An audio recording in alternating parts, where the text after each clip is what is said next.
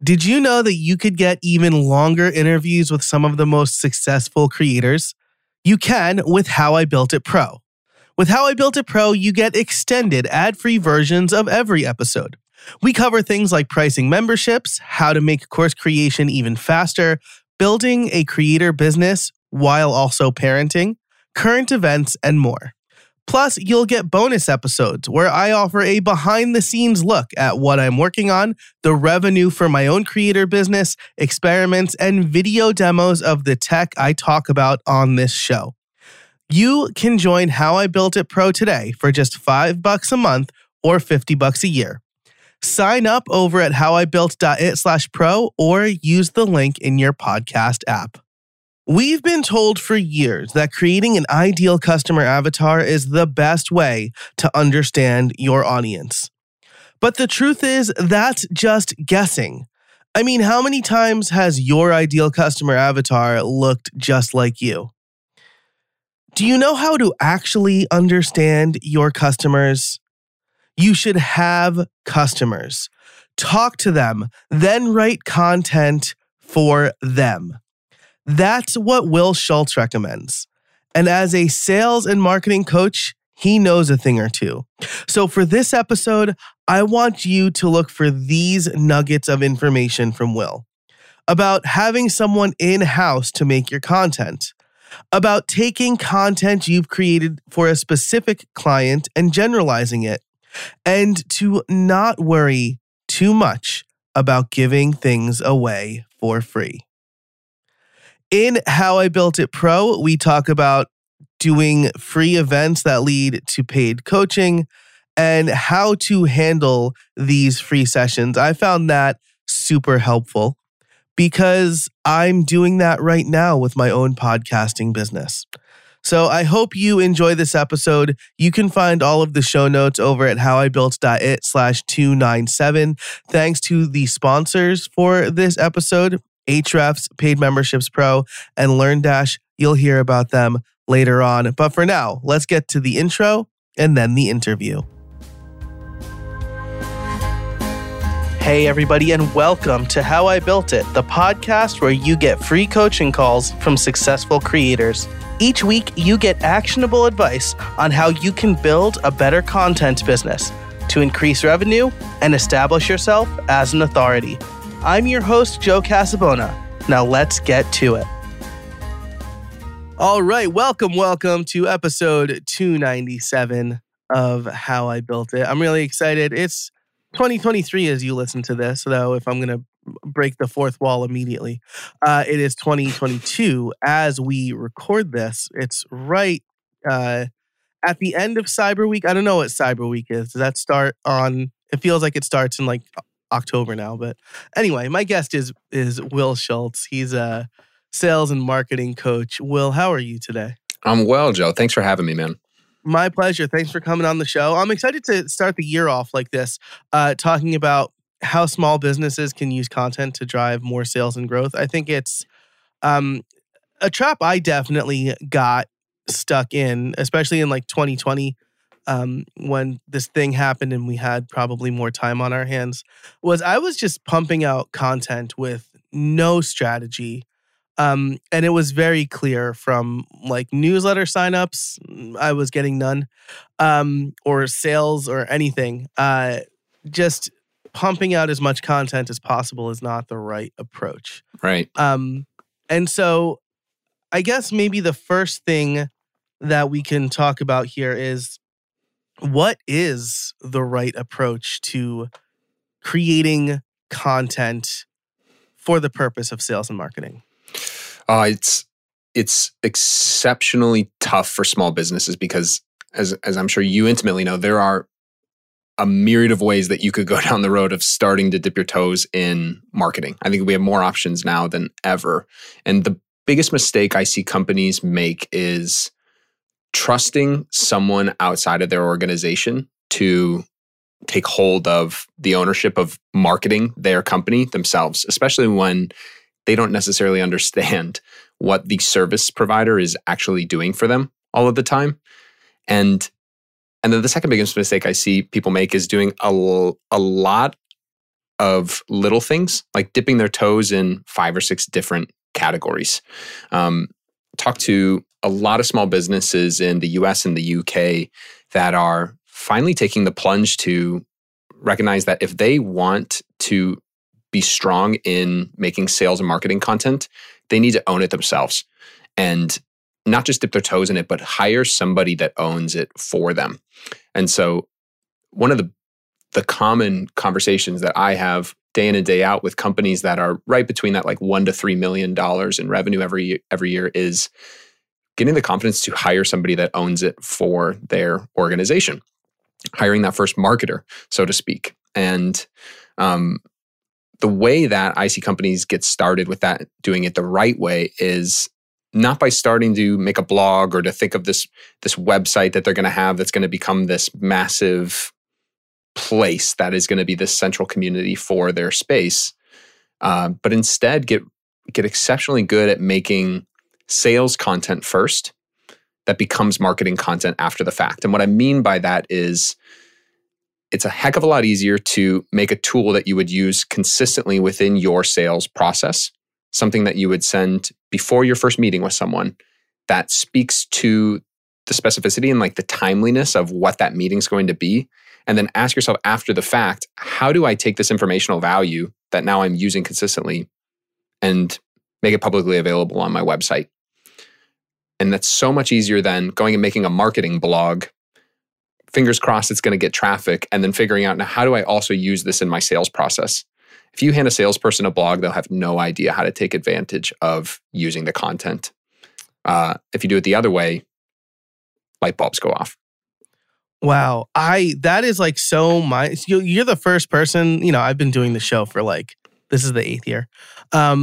And you're the first person to position content creation this way. And I think it's so smart because, you hear like Amy Porterfield talk about your ideal customer avatar. And that's an idea that I feel like is well known at this point. But even when you make your ideal customer avatar, you're just kind of making it up, right? Oh yeah, my ideal customer is a guy in his 30s who maybe has a few kids who wants to make money with his podcast. I just described me. But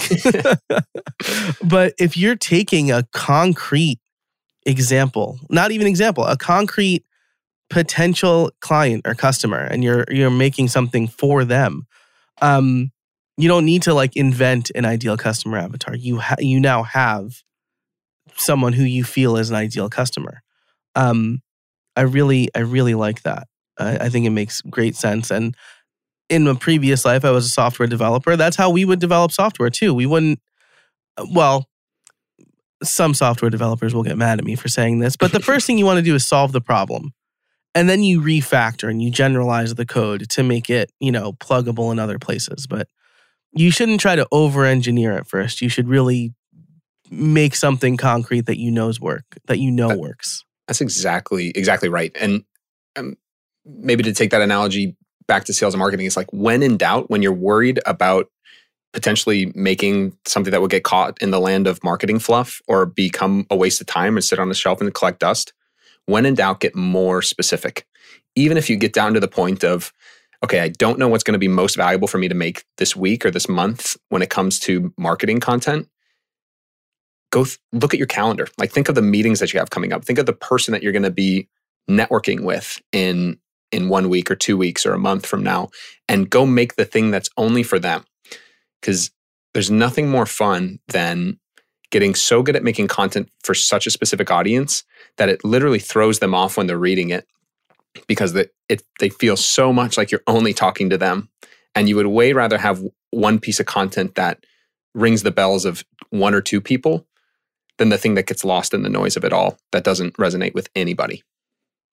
Yeah, absolutely. And then those people become fans. Actually this morning I was listening to the latest episode of Upgrade 438, I think it is. I'll link to it in the show notes over at howibuiltit/297. But the host, Jason Snell, was talking about this piece of software that he loves. And he said, I feel like it was made for me. And then it turns out that the developer was using a lot of what Jason talked about in his workflows to build that app. And now it's called Ferrite. It's an incredibly popular audio editor for iPad. It's like maybe the only good one, right? Because like GarageBand is like a hot mess.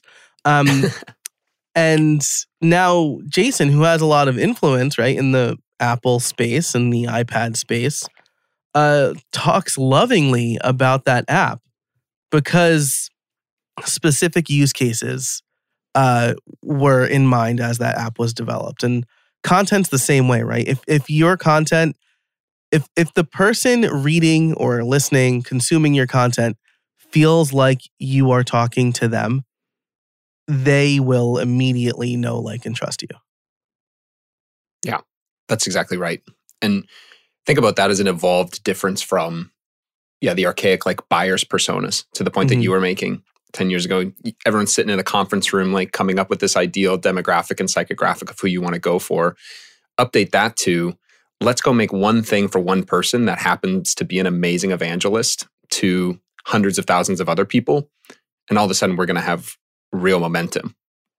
Yeah, for sure. And again, not to keep making this point, but buyer's persona, you're just guessing, right? It's like a business plan. Have you ever written a business plan? Yeah. Like, where will you be in 10 years? I don't freaking know. Like, well, do you want to like sell your company? I want to make a thing. Like, I want to make a thing and I want to make a business. That's what I want to do. And like, if there's a market for it in 10 years, great. And if there's not, I'll pivot, right? But it's just like you're guessing at that point. Exactly. And so, yeah, buyer's personas are the same way. And similarly, right? Again, we're recording this. I guess it's technically Giving Tuesday is what it's been called. But, in the WordPress space, at least, there are lots of websites that do these like mega Black Friday deals, right? Right. Deals guides, right? It's like, yeah, I've compiled a list of every Black Friday deal for you. And there's like 350 of them. And it's basically like, it could just be called like, here's all the affiliate programs I'm a part of, right? Like that's what that list is really called.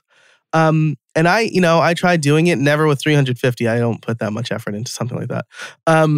But like maybe a couple dozen, and they've always performed terribly, right? Because that list is not going to show somebody who stumbled across this company for the first time why they should buy.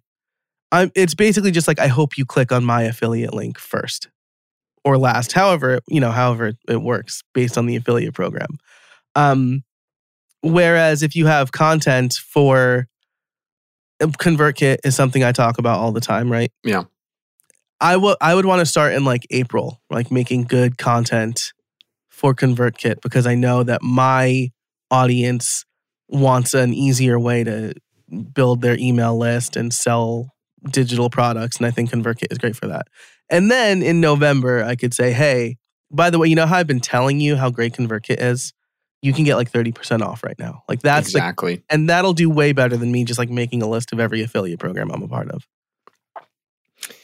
Yeah, I've seen and read one too many affiliate link stuffing articles in the last week of my life. Yeah, right. Yeah, exactly. And I'm like, oh, why would I don't know. So maybe that's just like a thorn in my side, but I've seen it happen too much and I've been burned by it in the past. It's just not a good content strategy. Like it's not good for your own content. It's not a good use of your time. And I can't imagine it's making anybody a ton of money. It's like a hope strategy. Now to climb off my soapbox here, right? You mentioned the second biggest mistake is companies try to do a lot of little things, dipping their toes into 5 or 6 different categories. When you talk about categories, are you talking about like content types or platforms or both? Yeah, when I say that, I'm thinking most specifically about the categories of content that you're making. Like for content to become extremely valuable to the point that you just made, you can't just have the surface level version of a lot of little things. Like if you're a company that does multiple things and you know that people are educating themselves, trying to learn how to buy in that space online, rather than having like 20% of the buyer's journey, 20% of the information that someone needs to make a purchasing decision of all of your categories, it makes infinitely more sense for you to have 100% of one of those things wrapped up. And this is, again, one of those common mistakes that people make when they start making content is, I'm going to go do like one or two things in each of the categories of all of the things I want to be an expert in. And all of a sudden they become like this potpourri of a little bit of expertise. But when someone's actually when someone's going through their own buyer's journey, they don't need a lot of little things from one thing. And they don't care about the things that you're sort of an expert in elsewhere. This is when you have to bring yourself back to like, how do people actually buy nowadays? And only focus on the one person you want to go make an amazing buying experience for first. And then like drill down, like get as much information as you can to allow their buyer's journey to be able to happen online. Like go make the 80% of the information that somebody needs to make the purchasing decision in one space before you do a lot of little things at once. I love that. And again, it really resonates with me, right? Because before like May of last year, May 2022, I was doing that exact thing. I was like, oh, here's a little bit about WordPress. Here's a little bit about creating courses. Here's a little bit about podcasting. And in May, I was just like, you know what? I'm going all in on podcasting. A lot of people are already all in on online courses. I want to move out of the WordPress space. I think I can help the most people in the podcasting space. And it was a bit of a long journey, right? Long, relatively speaking, on the internet. But people, after about 6 months or so of only hitting podcast content, people only know me as a podcast person now. Like somebody said, oh, I love your podcast. And I was like, oh yeah, How I Built It. It's been around for a while. I really love that show. They're like, what's How I Built It? I was talking about your other, like your podcasting podcast. And that was like super rewarding for me. So totally. Yeah, like going deep. So let me ask you then, right? Because I know I can hear the listeners saying, when do I give too much away, right? Because I think a lot of people are scared that if I tell you everything you need to do, if I take you through your whole journey, why would you buy from me, right? Like, why would you give me money if I'm giving it all away for free? Mm. There's a finer line, I would say, when you're in the information space than when you are in a product or service space. But I challenge anybody that thinks there is too much free chicken in their space. Yeah. Because ultimately, we're all in the same business. We're all sitting there trying to earn the trust of the people that are ideal fit members, community members, like buyers. And so the way that you become different in a world that is making more content than ever is you completely surprise people with how much you trust your value by leaving as much of it on the table as you can. And to be clear, I'm not talking about gated versus ungated content here, and I don't want to go down the rabbit hole. There's times when it makes sense to have lead capturing opportunities and to make things for pro members. But in the same breath, like if you have the chops to give value to folks, you will make a raving fan for the rest of their lives when you clearly don't have a stake in the game on, I don't know, seeing them as a dollar amount or seeing them as something that becomes the snowball rolling down their hill. And that's when you become different to the, let's face it, hundreds of other options that folks have in any space to go get the exact same information from somebody else. The buyers have the power now, right? There are, at any time, they can hit the back button, go back to Google and go one option down, and they're learning roughly the same information from somebody else. So to be different is to find a way to build the most trust. Yeah, absolutely. I almost look at it as like, here's everything that I did to get where I am, right? Here's how I've made this process repeatable. Why you should hire me or why you should buy my product is I will help you do that same thing, right? I've demonstrated as a podcaster and a podcast coach and producer that I understand the space enough to not just tell you, right? Like I read a tweet a while ago that was like, here's how you make $1 million in 12 months. Sure. Build something that solves a problem, sell it to people, and then those people will sell it. And I was like, that is complete bullshit. Like, because You are like, first of all, the guy who tweeted it doesn't even do that, right? Because he's constantly tweeting about how he can help people. But if it was that easy, everybody would do it, right? So my approach is not like, here's exactly what you should do. It's, here's what I've done. Here's what I know works. If you hire me, I will work with you and learn about you and give you actionable, result-oriented advice. Not just like some generic prescription for that is like really rah-rah on Twitter, but won't work for most people. Yeah, exactly. You're talking about a couple things there too. That's like one of the aspects of that is like, that's the power of the story, is people starting to almost root for the thing that you're very open about, that you're not at this finished state yet. Yeah. You're just on your own journey, and people can get behind that extremely, extremely easily. I think the other aspect of that is our buyers, the world, your listeners, are smarter than they've ever been. And it's not the 1960s anymore, right? I mean, it's not even the early 2000s. People can quickly identify the motives behind the noise out there. They know extremely easily what the intentions are of the people, where they get their buck. And I think oftentimes when people go down the marketing route, they forget how smart the world is now at buying. Nobody wants to be sold to. Nobody wants the wool pulled over their eyes. Everybody just wants to learn how to buy or learn how to be better. And if you can address that to your ideal fit, again, you find your way out of the noise of not being this trusting source of information for them. Right. Yeah. And that's really the thing, right? You don't want to be viewed as like a grifter or a snake oil salesman, right? Yes. And it's really easy. It's really easy for people to figure that out now, right? Even like Tim Ferriss, like super well loved. I never got on the 4 hour. I didn't believe a word he wrote. Well, I didn't believe most of what he wrote in the 4 hour work week. I'm like, this is all fanciful. But like people got on his case a few years ago and people were like, Tim, how are you so productive? He's like, I meditate for 2 hours every morning. And everybody was like, wow, you don't have kids or any other obligations, right? Yes. I wake up at 5:30 just so I can drink some coffee before my children wake up. I can't meditate for 2 hours. That's a terrible productivity tip. So you're right. It's people can definitely see through the BS a lot easier now.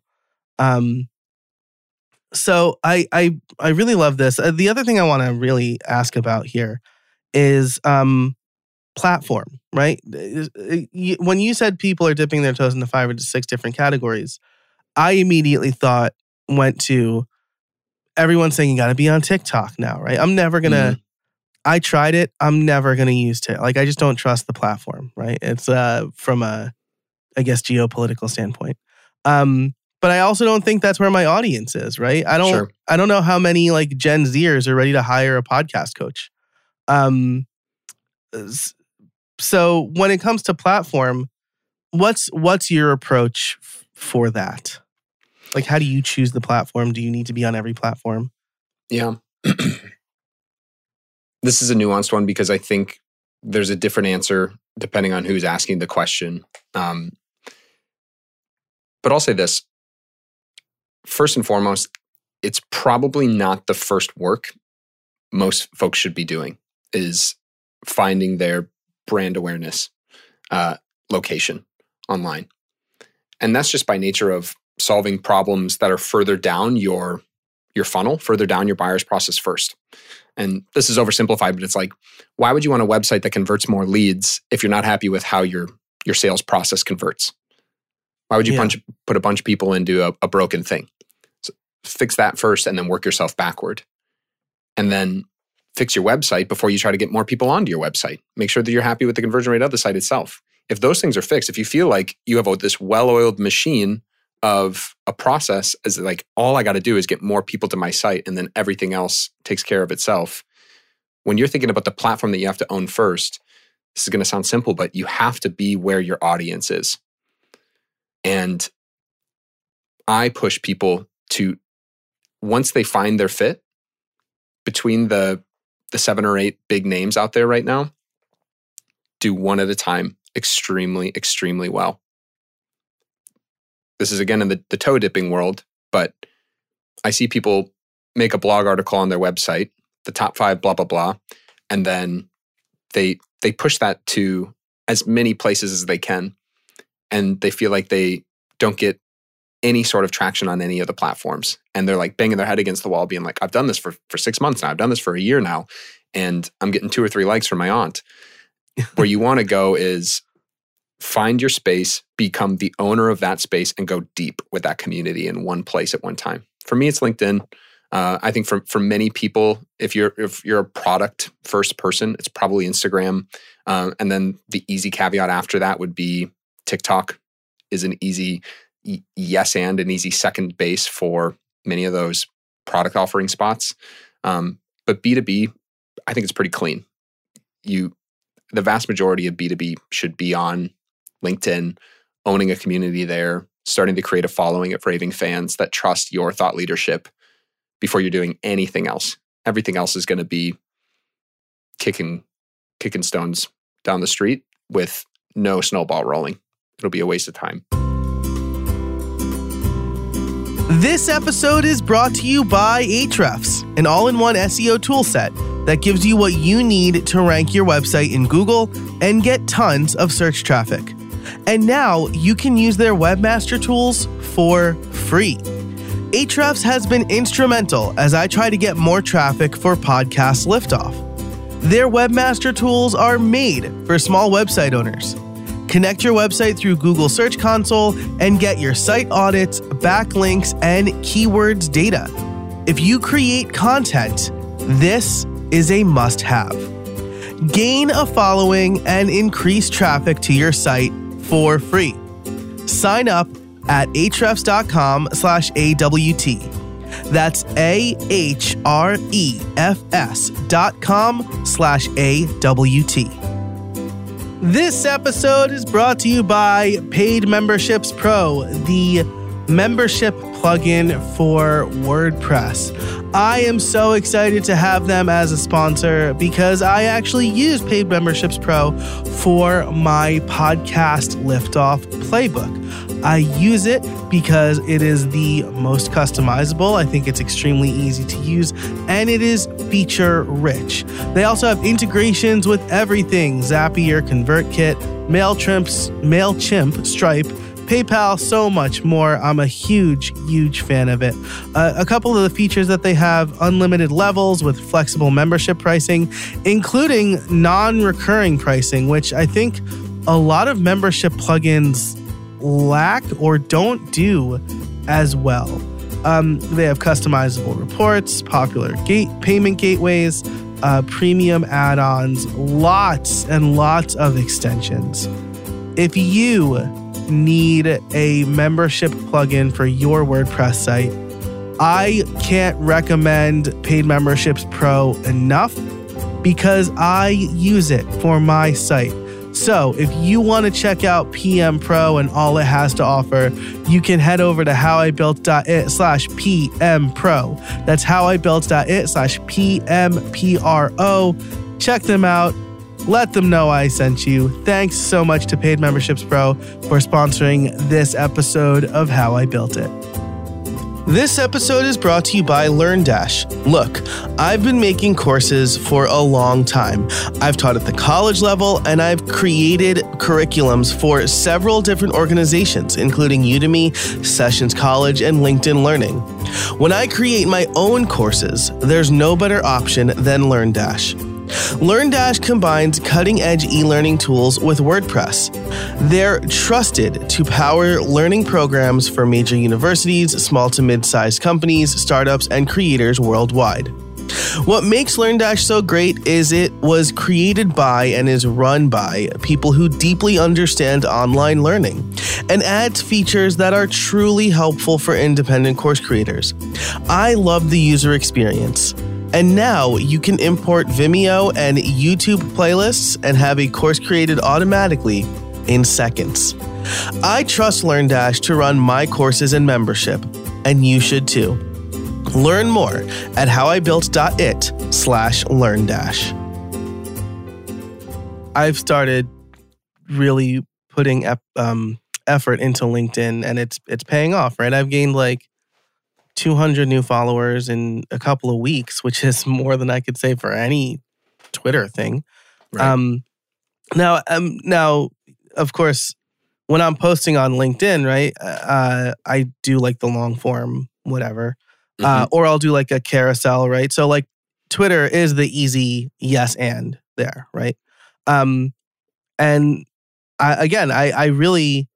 I slept on LinkedIn for a long time. I was just like, whatever, it's like a place to find a job, but it's really a place for thought leadership, people my age, I'm 37, my age or older, Right.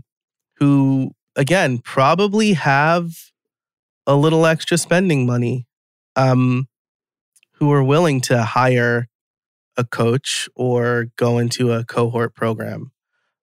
So I think that's absolutely right. So I love what you said there. But right, the thing that you mentioned, why would you get a bunch of leads into a broken sales funnel, is the right way to think about it. I think everybody thinks, well, I just got to get, I mean, I thought about this until like April of last year, right? I just need more email subscribers. Right. But I wasn't warming them up. And I've since learned a lot. Rob, have you heard of Rob and Kennedy? I have, yeah. Yeah, so like I got their email course. I took like the first lesson. I was like, well, this is all I need. Where it's like you have the welcome sequence, and then you have like the soft sell, and then you have like the they have a bunch of fun, like, cute names for it. But like it's, you really want to push the value up front, and then hit them with the sale, and then people are going to trust you, right? So now my sales sequence is a lot smarter. I ask, hey, where are you in your podcast journey? And then I send them a sequence based on that, right? Because if you've pod faded, right, you probably don't want how to start a podcast. If you're looking to monetize, you definitely don't want how to start a podcast. But if you haven't started, I'm not going to tell you about like growth strategies, right? You're really worried about starting a podcast right now. Right. And then I have the sale, and then I put them into my weekly podcast tips, which is evergreen. And like it takes them on a little journey. So getting that right is super important.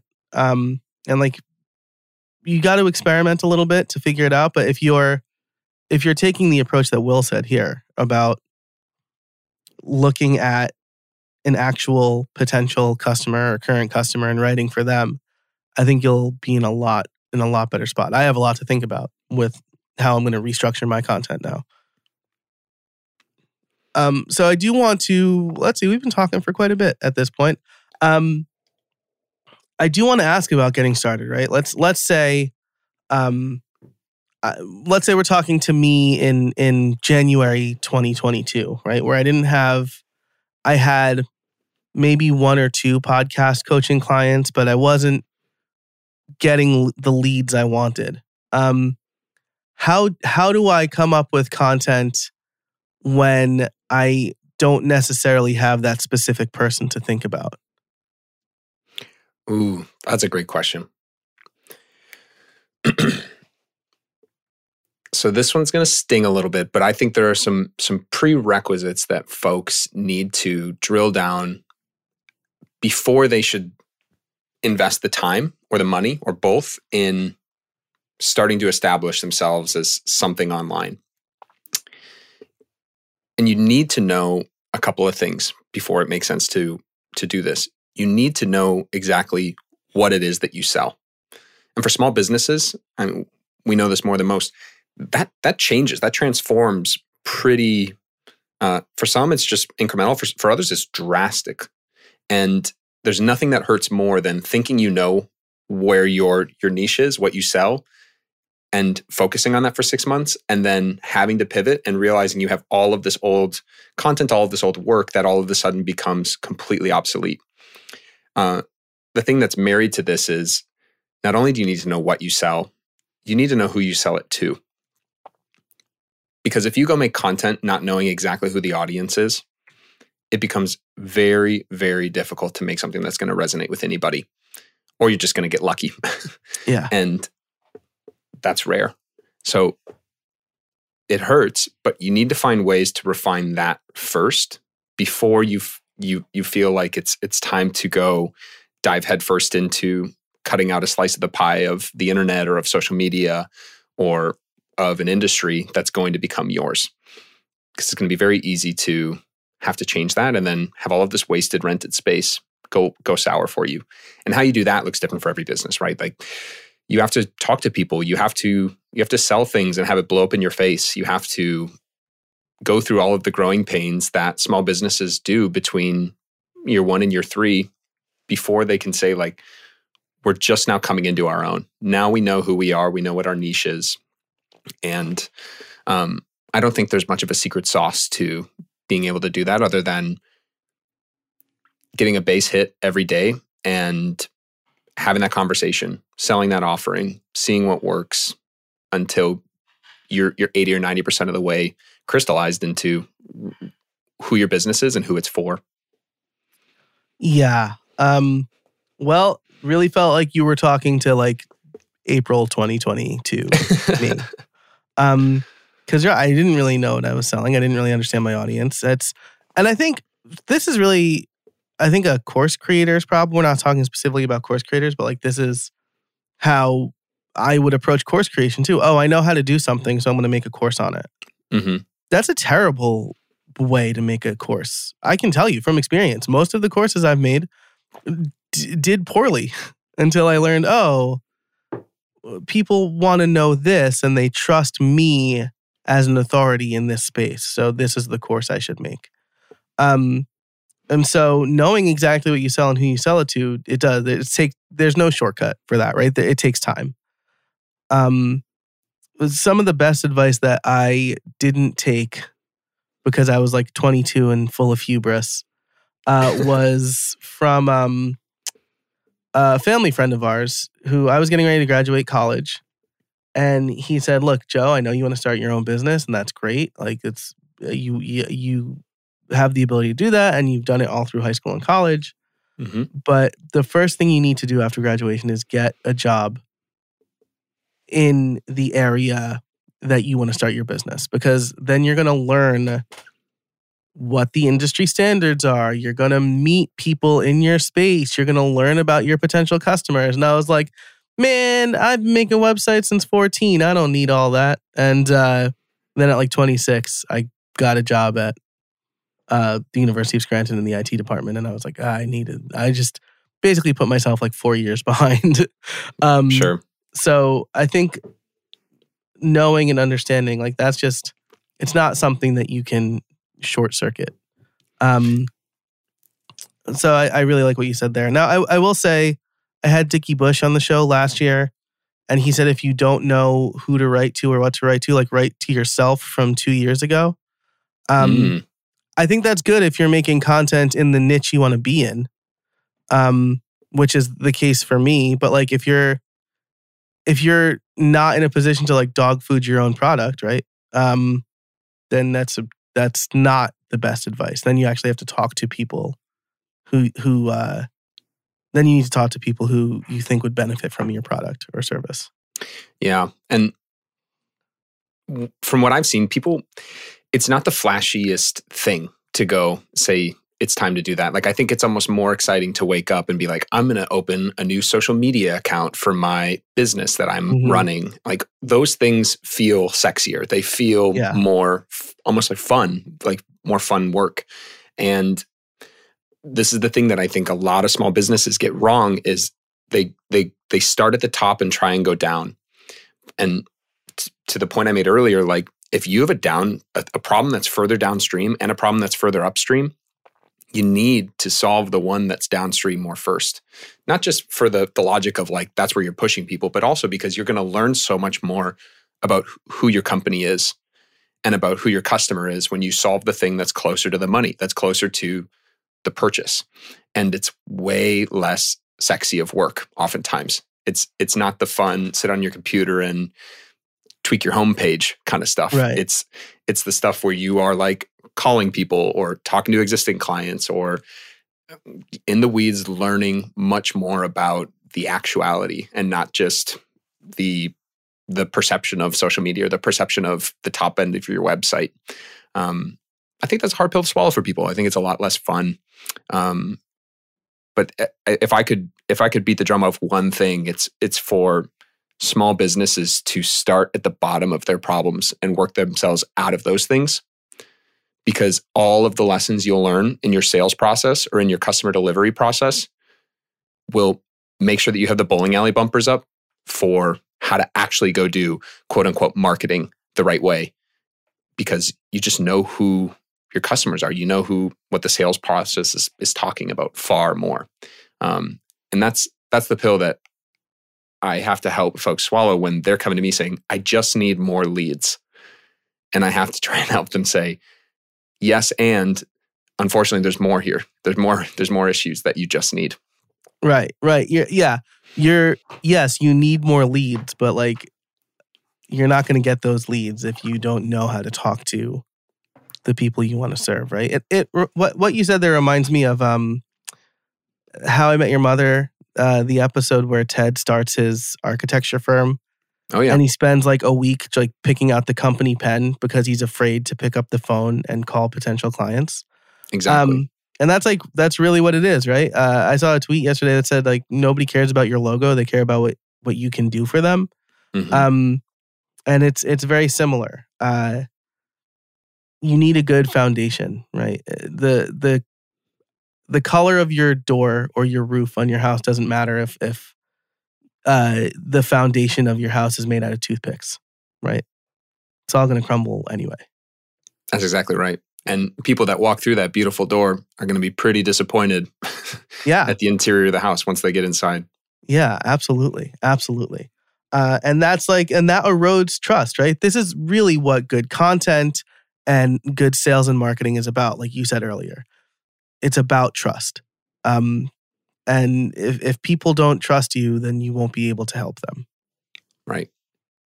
I love that. This has been such a great conversation. Now, Will is a sales and marketing coach. I think this is something that we're definitely going to touch on more, Will, your approach in How I Built It Pro, which you can get for $5 a month or $50 a year over at howibuiltit.pro.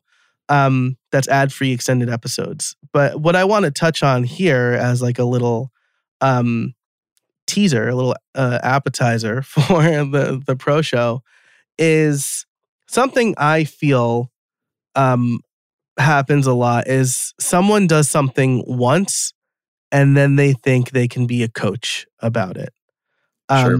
And for a long time, I refused to give myself the moniker of coach because I'm just doing my own thing over here. Like I can't coach people. And then somebody who I deeply respect, who is a very good coach, said, Joe, you're a teacher. You've been doing this for 10 years. You've tried a bunch of things. You've failed and you've been successful. You didn't just launch a podcast and get lucky. Like you can be a coach. And that's really what helped it for me. So, or what helped me understand, I should say. So, I guess when did you realize that you could be a coach, that you're a coach? And what do you think the distinction is between like coach and consultant? I didn't set you up for any of these questions, but no, it's a great one. I think they're good to address, right? They're pretty subjective questions, so I'm interested in your take. Yeah, I'm going to pivot it a little bit and say when you're vetting a coach in your life, you need to look for someone that, yes, has experience, but also just has depth in one or two things. And so my journey on becoming a coach for businesses that wanted to start to create content was not only coming from a sales world and being a salesperson myself, but being a sales process creator first and foremost. And I think that's so much better than the alternative of someone coming in, like working with a marketing agency to help blast them a bunch of blog content essentially. So when you're finding the coach for what you need to get really specific on what it is that you need, and find somebody that is going to go deep with you on one thing first. The difference between a coach and a consultant in my world anyway, because this can get semantic, is everybody, no matter where they're at their game, has a coach. Because you can always exercise and get better. You look at Tiger Woods, you look at LeBron James, you look at the titans of industry, you look at these CEOs that are running billion-dollar organizations, need someone helping them exercise all of the things that they need to be exceptional at in their lives. Versus a consultant that I think comes in and helps to propose solution sets. So to make this an analogy, I think a consultant is going to come in and show you your trade-offs of making decisions of which path you should be going down. And they're going to PowerPoint you to death, by the way. A coach is someone that's in the car with you, getting you better at driving yourself. And one more analogy I'll share is like giving somebody a fish versus teaching them how to fish themselves. Yeah. I think can oftentimes be that fine line. And what a consultant is often doing is you're outsourcing a problem so that you get a solution from someone that doesn't have to go into your world and do it for you. A coach is sitting there asking the right questions, building themselves almost out of needing to be in the room for you in the future to be able to solve those things yourself, and arming you with a fishing rod to get better at it yourself. I love that. And you're right? Like, a consultant, like you said, is going to give you, well, here's, based on what we know and what we've seen, here's how you should do this thing, right?